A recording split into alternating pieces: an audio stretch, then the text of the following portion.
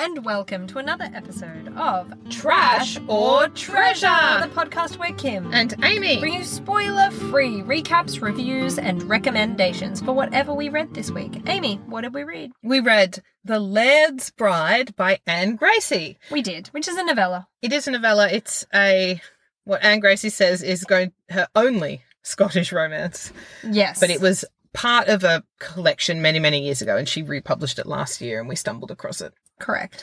So, Amy, would you like to attempt a novella-sized, spoiler-free recap, which is not you retelling the entire plot of the whole thing? Remember, it's a novella, so all you really get to give us is the very bare bones, setup. Okay. Go. Regency romance. Set in Scotland. Set in Scotland. Cameron Fraser is furious with his uncle, who at the moment is in charge of money in the estate, because his uncle isn't spending money on supporting the estate and the families who live there. So Cameron Fraser is the Laird. He's the Lord. He's the Laird of the estate. But at the moment, he's in one of those will situations where it's in trust by his uncle unless he marries or reaches a particular age. So he's like, that's it. I'm going to go like Friday's Child, marry the first woman I see. And off he rides with his two Fishnooket cousins. And ride. And they get stopped at a bridge by a shepherd. And the sheep's stuck. Cameron goes and helps. And the shepherd is just this ragged waif of a boy covered in mud. Oh, and we all know, dear listeners, that whenever there is a waif of a boy covered in mud, it is in fact a woman. And it is in fact a woman. And she is in fact the first woman he saw. As the cousins remind him. And he's like, well, I guess why not? And she has a very horrible life. It's a novella, so she's an orphan, lives with her granddad who works her to the bone. Yeah. And she's like, well, it can't be any worse than what I've currently got. At least I'll be warm. And somewhere else. Doesn't know who Cameron is. Yeah, she doesn't know that he is a Laird. But she's like, all right, let's do this. So she agrees to marry him, and then they get married. The rest of the novella happens. That was really good. Well done. I'm so proud of you right now. All right. 2024, it's your year. I'm feeling it. Oh my goodness. Brace yourself, everyone. Mm-hmm. Kimberly, I know that you're doing this to me just so that you get to go first. Sometimes I like to go first. Hey, Kimberly, what did you think of The Laird's Bride?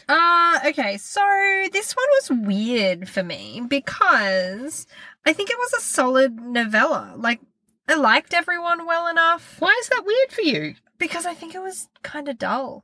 Oh, my takeaway from having finished it was okay, meh. It was meh.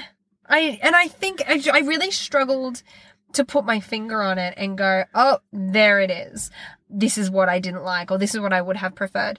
It might be that the conflict was all kind of just resolved. Well, the conflict was that she's like, dude, I don't know you. You actually need to, give me a minute. But he does. He does. And then there's some conflict where she's like, the uncle who's spending money inappropriately, she kind of needs to get him on side. And then she's like, hi. And he's like, I'd love to be on your side. And she's like, oh, great. Okay, cool. So they needed time. And so we saw them have some time. There wasn't even a carriage accident or something. It was just it happened. It was gentle. There. It was gentle, yes. It was gentle, and I interpreted that as dullness. It might have been, too big a cast a little bit for me. There was a lot of people in it for a novella. Housekeeper, cousins, normally there's three people. We meet Grandad, which is weird. All of the village people, we met specific village people and had their specific backstories. So I think maybe there was just too many characters for me for a novella. I'm not really sure. But for whatever reason, I thought it was meh. I wouldn't recommend it, and I wouldn't read it again. Not in a do not read this book. This is, by all means, please don't misunderstand me. I'm not it's this not is a trash. Bad novella. Don't. But it's just that I've read too many novellas. So if someone was like, hey, Kim, what novella should I read? I'd like it to be set in Scotland. I wouldn't recommend this one. You'd pick the Christmas one with the carriage accident as... Yeah, you'd pick Christmas novellas. Props. But not necessarily. There are other novellas that I also like that are not set at Christmas. Like what? What novella do I like that's not set at Christmas? It's a great question. That's why I'm asking you. I don't know. Name it. Prove it. Yeah, prove it. Oh, my God. All right. Well, give me a minute. You like the collection of novellas, the shoeprints in a tea. Yes, I like that. I like that. Yes. And I know specifically out of A Sixpence in Her Shoe, it was called. The collection was called A Sixpence in Her Shoe. I don't remember the name of this specific... A shoepence in her tea. Yeah, you're a mess.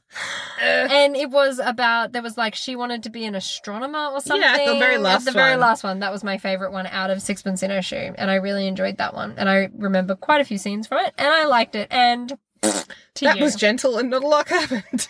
No, lots of things happened. Shut up. I just didn't like it, all right? Okay, fine. You're not the boss of me. What did you think? I will read it again. Well, I don't know. I'm not the boss of you. There's so many novellas in the world to read, and the problem is you're like, you have to sort of sift through to try and work out what was that one. But one has to be amazing to stand out. I think that's my point. And this was fine. It was, I think Anne Gracie writes a really strong novella. They're consistently strong. No, I hear you. I'm not saying you're wrong. She writes a really good Christmas one. What is her Christmas one? The Christmas Bride. Thank you. I ask you that every time. And every time you're like, it's The Christmas Bride. I'm like, what is that Christmas one I do like? But yeah, it's The Christmas Bride. I read this actually on Boxing Day. I just was like, right, awesome. Today's the day of reading books. And it was exactly what I needed. Mm. I was really happy with it. I liked that it was gentle. So it totally hit the spot at that point in time. Yeah. So I would absolutely recommend it, particularly if you're like, I'm just so fatigued. I want something that isn't like, and this is why I think you were like, it happened. It was a bit meh, because it wasn't emotionally taxing. No, it just was like a thing that happened. It was two characters who were both sweet, trying to do best by each other, and she's just trying to get to know her situation. And then they do that. And then they're happy and it's over. And I was like, oh, I'm content. I didn't cry. Sometimes I cry in novellas. You didn't cry? Well, no, because I was like, I don't want a massively that's fair. big emotional journey. Yeah, okay, I just want I get you. Peaceful resolution. I really liked that, I love Friday's Child by Georgette Heyer. And I liked the starting with that exact same premise. Yes. The running off in a huff because the spendthrift uncle... I'll marry the first woman I see. I thought the characters were pretty fully formed. I liked both of them. I liked the setting. I thought the things that hit the spot were that the obstacle, such as it wasn't, was appropriately scoped. Like the thing that drives me nuts in a novella is you're like nearly there and then it turns out you're not nearly there. And oh my God, then someone appears to like kidnap her with a secret from the past. And you're like, I don't have enough time for a secret from the past. This is a short amount of time. Don't bring up those types of obstacles. Same thing, you need to be a completely different person and have a massive amount of character growth to not be a jerk so that we can make this a happy ending. In 12 pages. Too big for a novella. Yeah, and I thought this was really appropriately scoped. And I enjoyed all those things. So I will, because there is a place in my life for the completely unemotionally taxing but satisfying book, I will absolutely read it again and I recommend it to people who are like, yeah, I need that.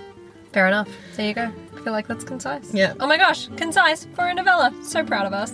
Thank you for joining us. Please tune in next week. We'll bring you more. Probably not concise because that's not usually our bag. Spoiler-free recaps, reviews, and recommendations for whatever we read. Until then, happy reading!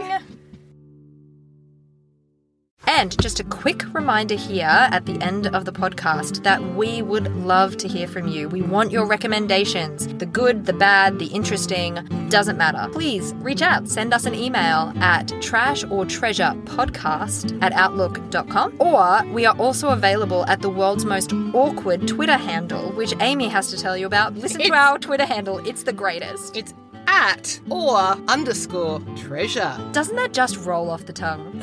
And with those encouraging words, tweet or email us. We love to hear from you. Happy reading! Cheers!